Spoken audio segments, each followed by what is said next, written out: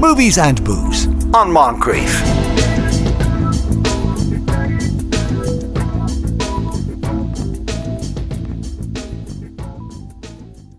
I'm pleased to say we are joined once again by Fionnuala Jones and Leslie Williams and by Rory Cashin to talk about movies today. Good afternoon to you all. Good afternoon. Hi guys. So Rory, what movies are we talking about today? Yeah, two big ones today. One is the third in the prequel series of the Harry Potter movies, so it's Fantastic Beasts and the Secrets of Dumbledore. And the other is a romantic spy thriller called All the Old Knives that's going exclusively to Amazon Prime Video. Right, why is it called All the Old Knives? Because that's what the book was called. There's no actual knives in it. No one's old. It's all great. No, I think it's a metaphor for old stab wounds and people stabbing you in the back and stuff like that. Oh, so deep. it's bringing up history and particular relationships between the people involved. Right. Okay. But Chris Pine is in it. This kind of sounds like a movie he's been in before. Yeah, like this one is particularly more. It's very going for a Hitchcock vibe in the mix of the romance and the spy stuff, and it's a great supporting cast with Lawrence Fishburne and Tandy Newton and Jonathan Pryce.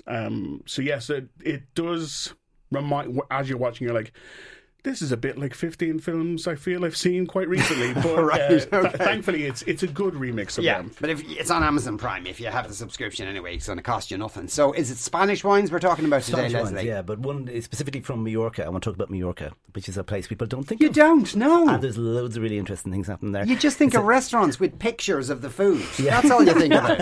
It's a microcosm of what's most interesting about Spain. Mallorca and Menorca somewhat, and somewhat the other islands, and even Tenerife. The guys who are making wine there are exactly the kind of wines you should be seeking out from Spain, in my opinion. Right. Okay. That's very interesting. Now, I was shocked to learn that Chris Smith smacked, or Will Smith smacked Chris Rock. First time I'd heard of it. Brand new information. And at the risk of making people stop their cars to throw up to hear about it again, what's the latest then? I know, I'm really sorry, but this is just kind of the story that keeps on giving in terms of fallout. So the Academy's Board of Governors are meeting today to discuss possible sanctions against Will Smith. It was originally scheduled for April 18th, and basically their reasoning for moving it forward was that the original date was set because they were looking to either suspend or expel him, but because Will Smith resigned himself from the Academy, they don't need to do that anymore, so they've just brought it forward. Basically his resignation means he can't vote for the Oscars, but he can still be nominated. Like, his win for King Richard isn't going to be taken away from him. So for sure, I think. Yeah. Well, suppose it remains to be seen. We should know probably in the next hour in terms of what's going to happen. But in terms of career-wise for him as well, it's kind of, we're still seeing the ripples of that. The Hollywood Reporter had this week that there's like 2 of his projects, at the very least 2, are kind of on ice as a result of this. Bad Boys 4, which I know people will be very upset about, including you, Sean. And Fast and Loose, which was a thriller in which he plays a crime boss with amnesia, which is not ideal when you need to do crimes, I would imagine. Yeah, you have to. Well, he could have written a note to himself. Crimes I have to commit. People I have to kill. Just on the fridge with a magnet. So right, okay. But so they're having this pointless meeting today. Say, what am I going to do about this serious thing? Oh, nothing. Right. Head to the pub, lads. Like, I mean, they could take the award off him. Yeah. Would they though? I don't like.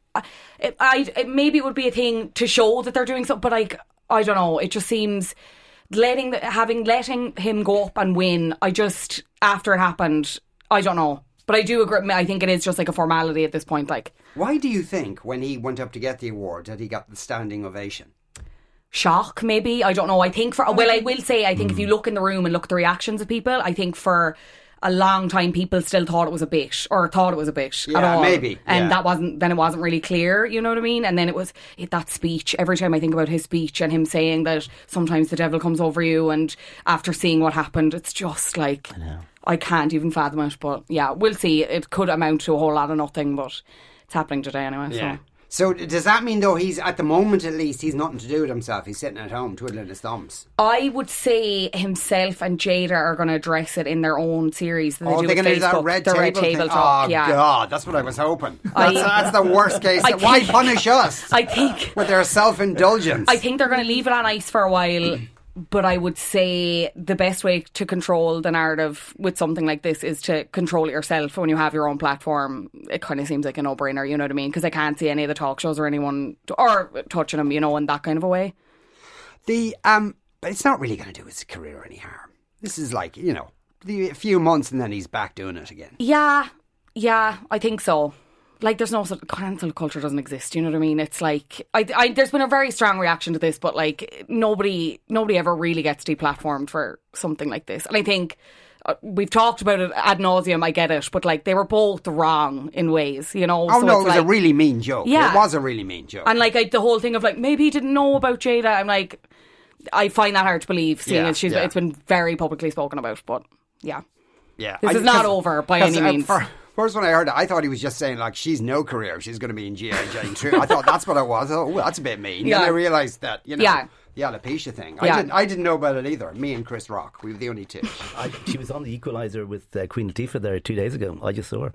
Was she? Yeah, she was. It was the latest episode. She was pretty good. She played a kind of a cat burglar, and she looked good, Okay. But it was the short hair. I thought, is that Jada Pinkett Smith? Because she had really short hair. Yeah.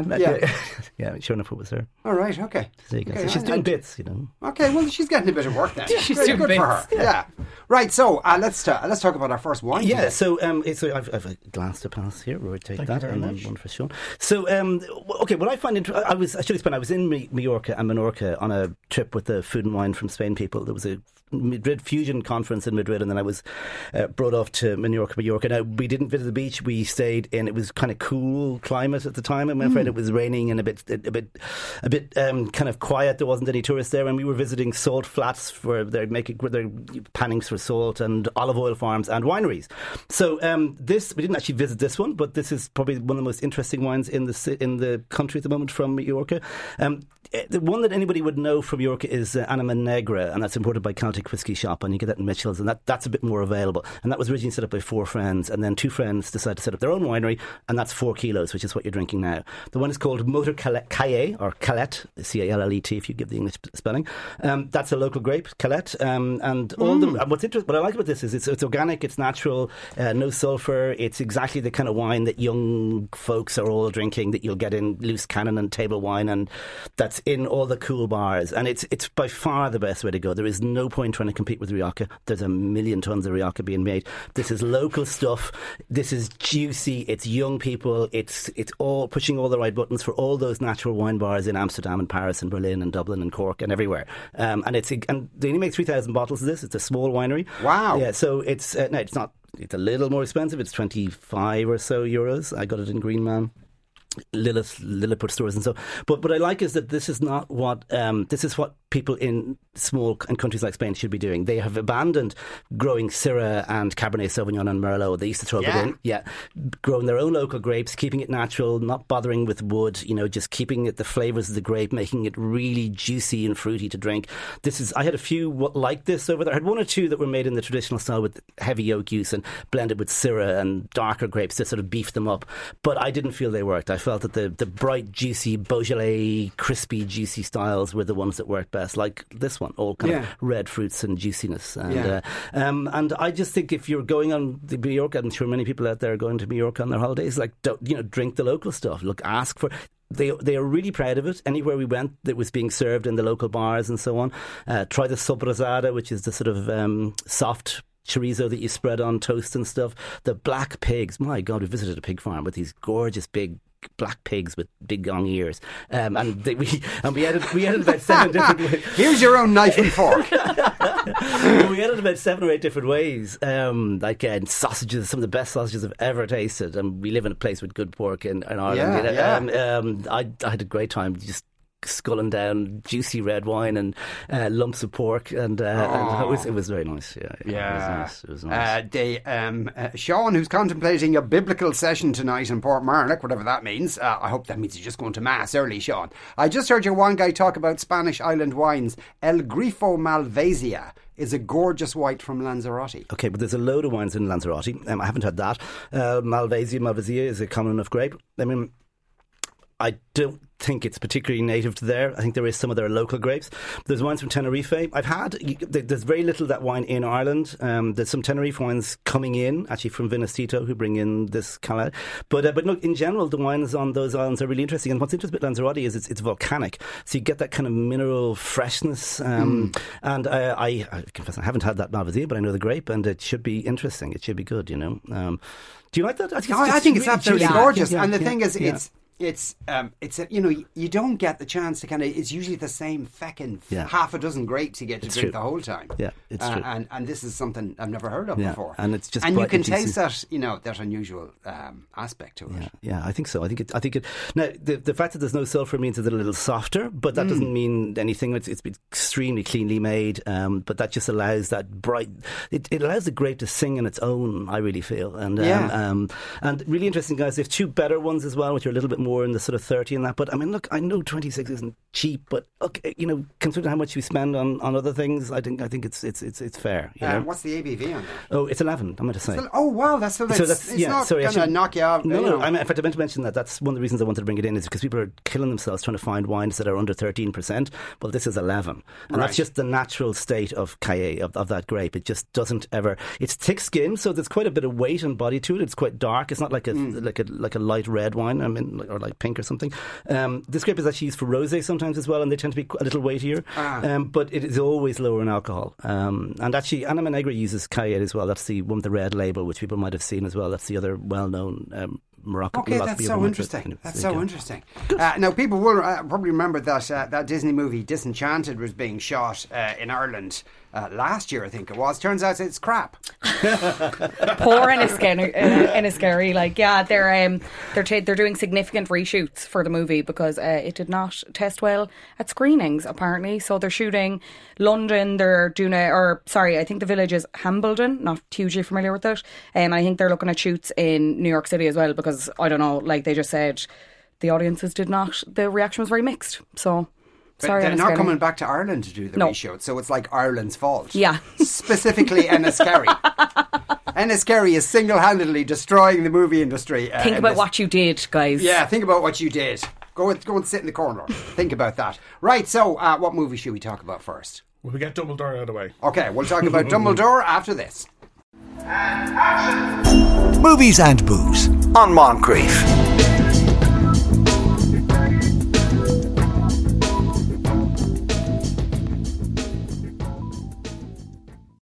You know this is, of course. You had it in Paris.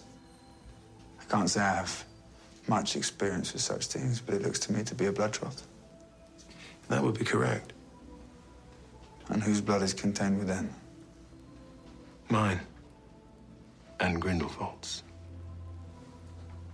Oh my gosh. All right, that's fantastic. Beasts, The Secrets of Dumbledore. How many secrets did Dumbledore have? Oh, quite a few, as it turns out.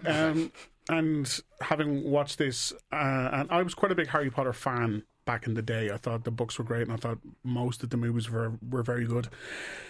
The problem with The Secrets of Dumbledore is there's multiple problems, but the problem with every prequel is, why does it exist? There is a fantastic Patton Oswalt stand-up comedy bit where he just goes off on the whole concept of prequels and how they're not terribly interesting. We don't really need backstory filled in for characters that we love when they were younger. We loved them who they were when we met them. And this whole franchise is built off the back of introducing us to people who we already know at a stage when we love them.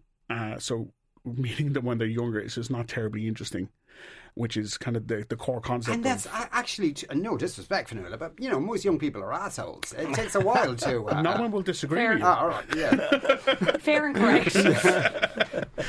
Yeah, so at the core of this, it's on the precipice of World War II, and Jude Law is playing young Dumbledore, and he's essentially going to war against his ex-lover, who's played in this movie by Mads Mikkelsen, who replaces Johnny Depp, who played the character in the previous movie. And it's on the edge of both World War II as humanity knows it, but a potential war between all magicians, evil magicians, let's say, and people, just regular humans who have no magical powers, in order for the magicians to take what they believe to be their rightful place in the world. And that's the central plot of the movie. Right, okay. And You see, again, we know that war didn't happen, so kind of, spoiler alert. And we know who is alive in the Harry Potter movie, so the sense of threat to anyone being alive or dead, especially Dumbledore, who is at the core of this, and you're like, well, we see him later in the Harry Potter movie, so there's this vacuum where an interesting hook should be, and everyone involved is trying their best. Jude Law is actually fantastic as a young Dumbledore. He's very, very charming and charismatic on screen.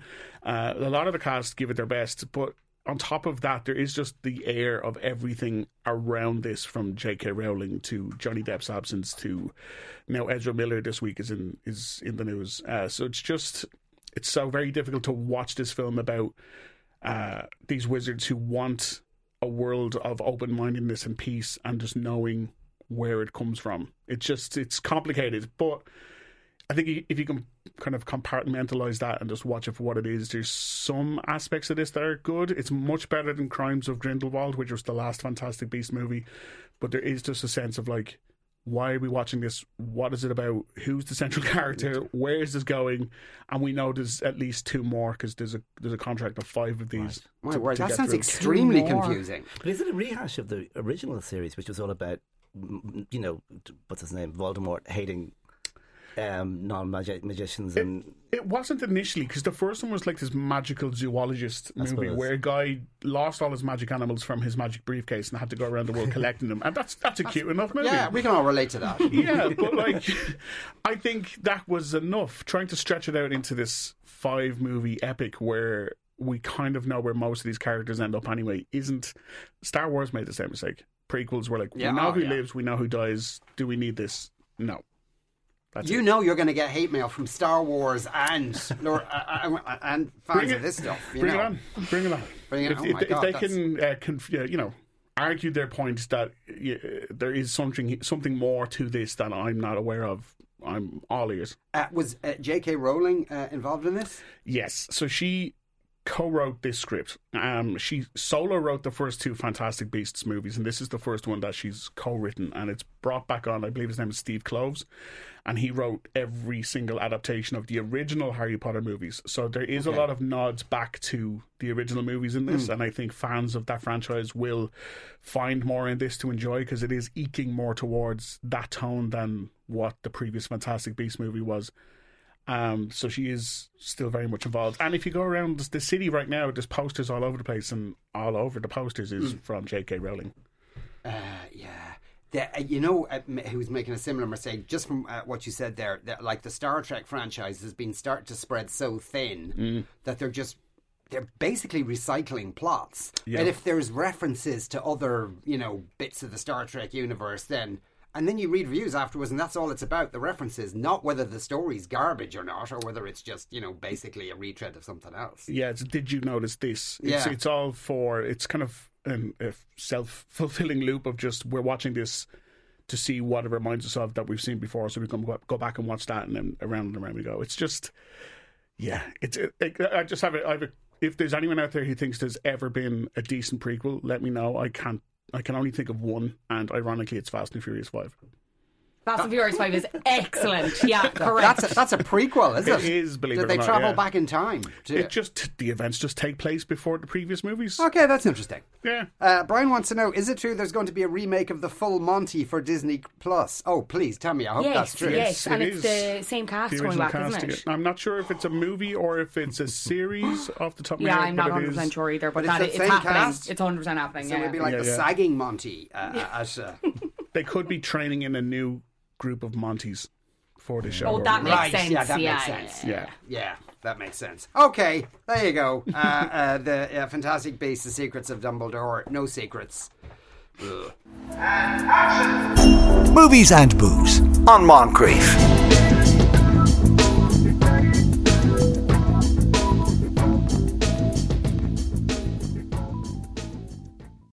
Right, congratulations to her. I should point out, for legal reasons, there are no cash machine gods. It's a completely secular arrangement. Also, I've got to mention today's hashtag is News Talk Movies for pretty obvious reasons. Tango and Cash Machine being one. Lots of Andrea Gilligan's Island and So You Think You're an Adulterer. We're actually going to change the name of the slot to that.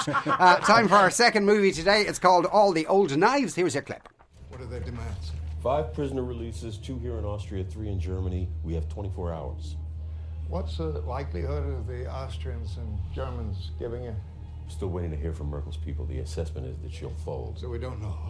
God, politicians. What we do know is that Ilyas Shoshani is in Europe and may be coordinating this. All right, time to shake up our networks. Bill, Celia, that's you. Ernst, call in some favors with the Austrians. Owen, cut through the chatter. Find out what they're planning next. And Layla, I want you to dig deeper into each one of these assholes. Yes, Chair. There you go. That's 3 of the main characters in a washing machine, from the sounds of it. Rory, can you illuminate what was going on there? I sure can, yeah. So most of the movie takes place within a dinner between Chris Pine and Thandie Newton's characters, and they are ex-partners and ex-lovers, both of which used to work in the CIA, but 12 years ago there was a terrible terrorist attack that went badly for the CIA. They thought they had it all under control, and they did not. 12 years on, they have not discovered who was actually behind the attack. So Chris Pine's boss, who's played by Lawrence Fishburne, sends him out with the case effectively reopened to try and find out what happened, and primary suspect is his ex, Thandie Newton. So they go and they meet up and they have dinner, and over the course of the dinner we flash back to the attack, we flash back to their personal time together, and we flash back to potentially the different reasons and suspects behind who could be involved in that attack. Okay, well, that's an interesting way of structuring it. Yeah, like it's very... As I was watching, I was like, okay, someone's been watching a lot of Hitchcock. Someone's been really trying to mix the old school romance with the old school spy stuff. And I'm absolutely on board with that. This is attractive people being attractive in attractive places and talking about attractive things that they've done together. All while the constant layer of who's the spy, who's the mole, who can we trust? Can we trust anyone? Probably not, because it's a spy movie. And we've just got Pine and Newton in the centre of it. Pine is consistently showing off that he is a fantastic character actor. Hollywood keeps trying to make him into this hunky leading man, but if you've seen something like Hell or High Water, you know how fantastic he absolutely can be. And then Thandie Newton has been kind of overlooked a good bit by Hollywood. She had a fantastic interview a few years back that kind of explained why she was pushed aside a little bit, but you can see lately with the likes of Westworld and now this, like this she was in Reminiscence as well, or that it wasn't a great movie, but she was great in it. Yeah. She's consistently great, and in this she's given a proper kind of leading lady chewy role to get involved in, and it's great just to see her front and centre again and just consistently be great. And then you've got Jonathan Pryce and you've got Lawrence Fishburne, and it's just an international globe-trotting sexy spy thriller. So and because Jonathan Pryce is in it, he's the baddie. I'm not going to give that away. Okay, he's always the baddie. You said attractive people and Jonathan Pryce.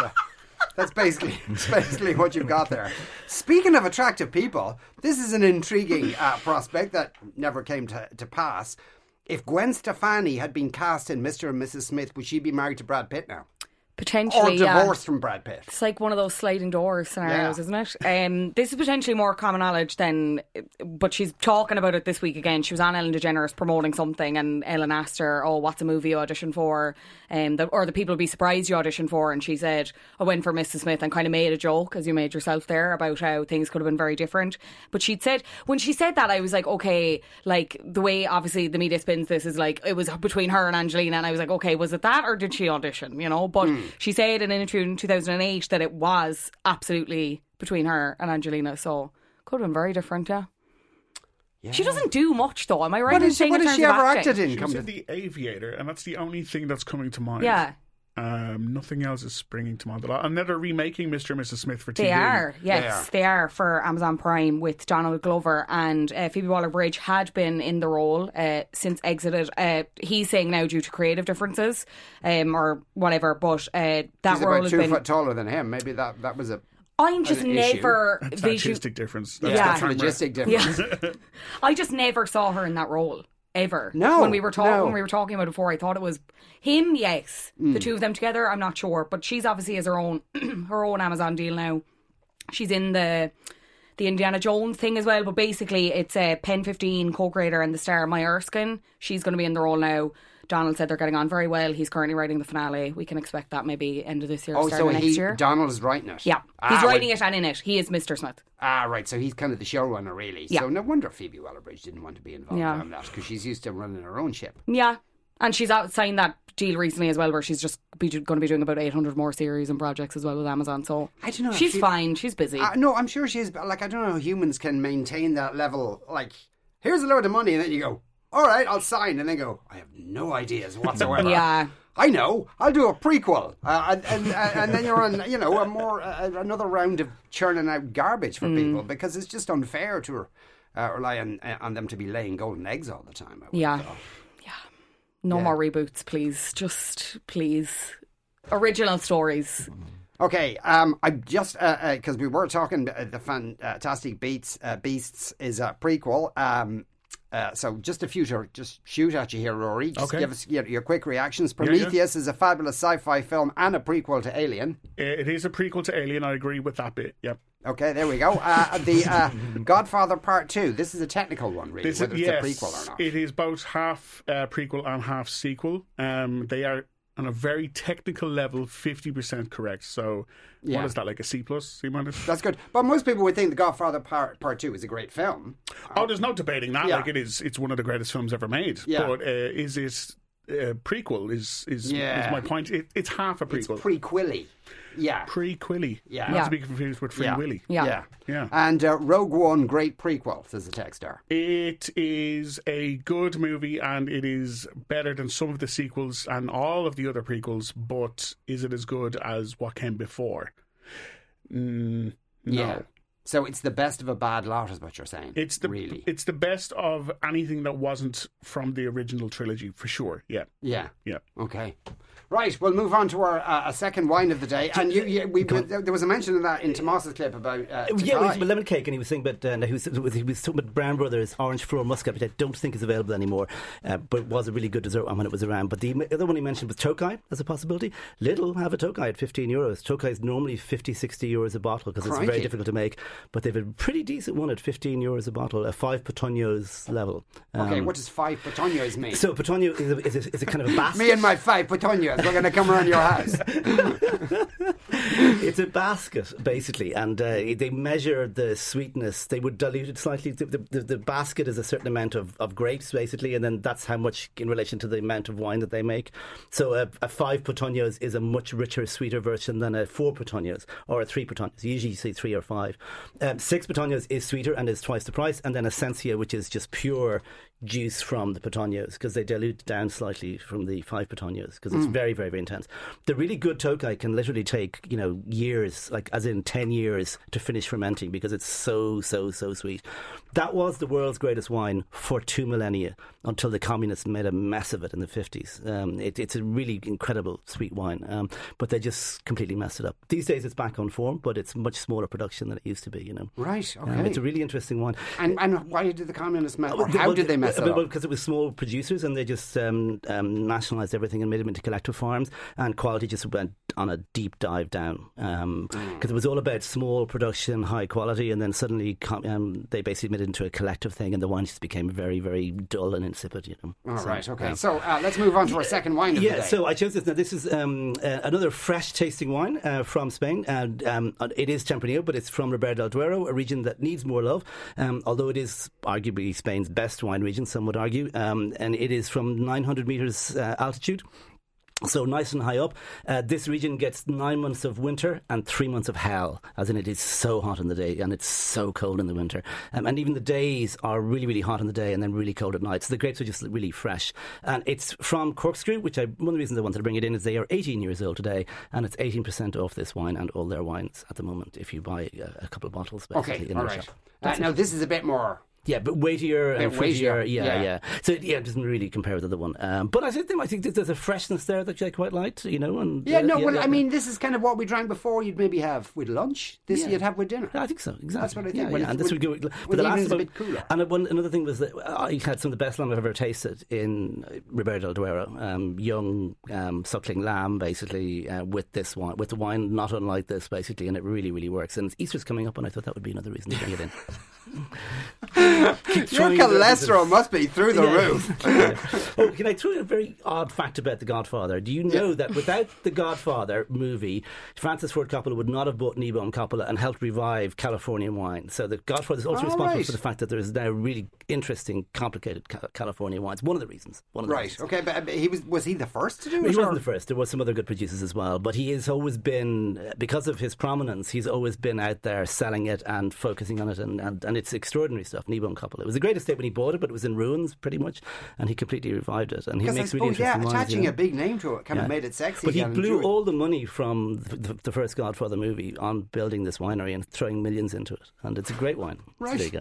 Good for him. Right, so you didn't really hear about Sandra Bullock being mean to anybody or about anything, but Miss Congeniality 2, no. Yeah, she said in an interview this week, because obviously she's promoting The Lost City, which she's in, pretty sure is out now. She said she shouldn't have done it, and I think a lot of people would agree. Probably the only celebrity I've ever seen admit to not do it. Well, also, it's good for her to say that now after she's gotten the cash and done it. But and she said she would definitely, absolutely, there's no chance of doing a third. She said she loved the experience of filming with Regina King, but otherwise, no, hates it. Doesn't look back on it fondly. So. Right, and why? Did she give a reason why she doesn't look back on it fondly? She just said it shouldn't have happened, shouldn't have been done. The story was done, so... Yeah. It is a bad movie. Yeah, it is. I mean, it's a terrible movie. Unequivocally bad, Like, you'd think at some point she would have kind of made a decision not to do the movie, rather than, dissing it after the fact. Then, sorry, suck it up. It was your decision. Yeah. Plus, she did Speed 2, which was also bad, so maybe don't do sequels for a little bit. Or ever. Yeah. Okay. No more sequels, no more prequels. Now, I forgot to mention that the winner of the Newstalk branded headphones is Adrienne Byrne. She knew that Ivan Yates was Minister for Agriculture. And also as well, we do have our 5 names for the 5 finalists. One of these people is going to win a week in the Conticali Bay Resort in Corfu for 2 people. The 5 are Rachel Quinn in County Sligo, Niall Neville in County Wexford, Lorraine Prunty in Baldoyle, Dublin 13, Therese O'Neill from Clonakilty in County Cork, and Joe McCauley from Kilcornan in County Limerick. Now, Fionnuala has changed into a silvery dress and has a big wig on, and so she's ready now to choose today's winner. Drum roll, we don't have one. Okay. Just rustling the cup here. Okay. Fionnuala, go for it. Here we go. Joe McCauley. Joe McCauley. Well done, Joe. The last name I read out. Joe McCauley from Kilcornan in County Limerick. Congratulations to you. You are off to Corfu at a time of your choosing. Well done to you. Right, that's pretty much our lot for today. Thanks to Fionnuala and Rory and Leslie. Our production team today, I've completely forgotten all their names, but anyway, it doesn't matter. I'll see them again on Monday. They're employed here. Right, Stephen McClune was vital to the whole thing. That's about it. Right, okay. Kieran's up next. Is Kieran still in America? Yeah, nice. Nice for Kieran. Right, we'll talk to you on Monday. Have a lovely weekend. Movies and Booze on Moncrief.